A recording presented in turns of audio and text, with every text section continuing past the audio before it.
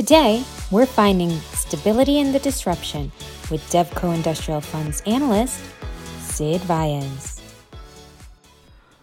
Hey guys, how are we doing today? It's Siddhant Vyas here, recording as DevCo's junior analyst.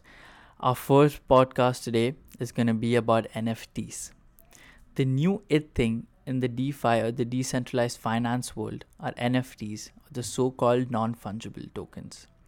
It's a new digital technology that's being underwritten of the existing blockchain technology, and it allows you to buy anything digitally and exclusively own it. I mean, it can be lyrics to an iconic song, the president's online speech, or one-of-a-kind Tom and Jerry cartoon publication. NFTs let the creator autograph their creation and embed it into the NFT's blockchain, thus making it completely unique. In this age of unlimited access, NFTs give you the chance of owning the original.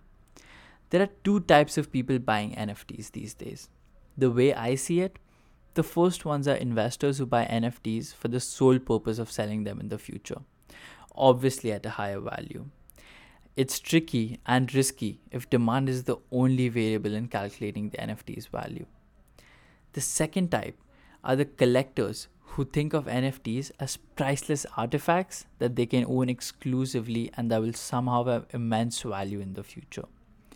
People 25 years from now will be willing to pay millions for a tape of Steph Curry in his prime or the manuscript from Obama's winning speech. The kiddie video that racked up 1 million likes may very well be worth more in the future too. Don't you think? Maybe. There does not seem to be a shortage of items to be NFT'd, if that's an acceptable word yet.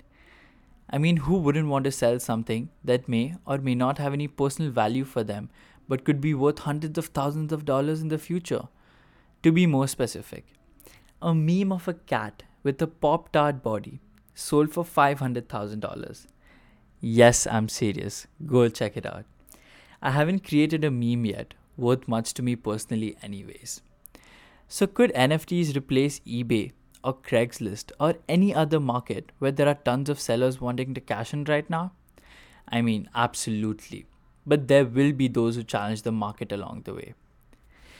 The David to what is likely to be the Goliath of crypto could be the eco-friendly and climate-concerned consumers who will wonder what climate damage will be caused by these electric guzzlers.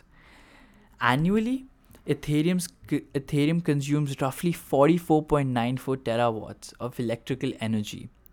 If I compare this, it's comparable to yearly power consumption of countries like Qatar and Hungary.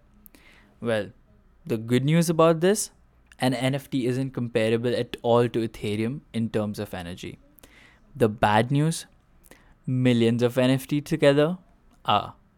As a junior analyst for DevCo's Industrial Fund, I'll be staying close to these NFTs, watching as this market slowly but surely develops into a consumer marketplace. Hopefully, all financial podcasts will one day be NFTable, if that's a word yet.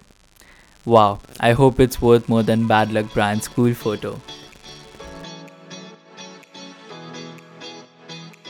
Listen to Sid's next podcast on Spotify under DevCo Industrial Fund. And thank you for listening.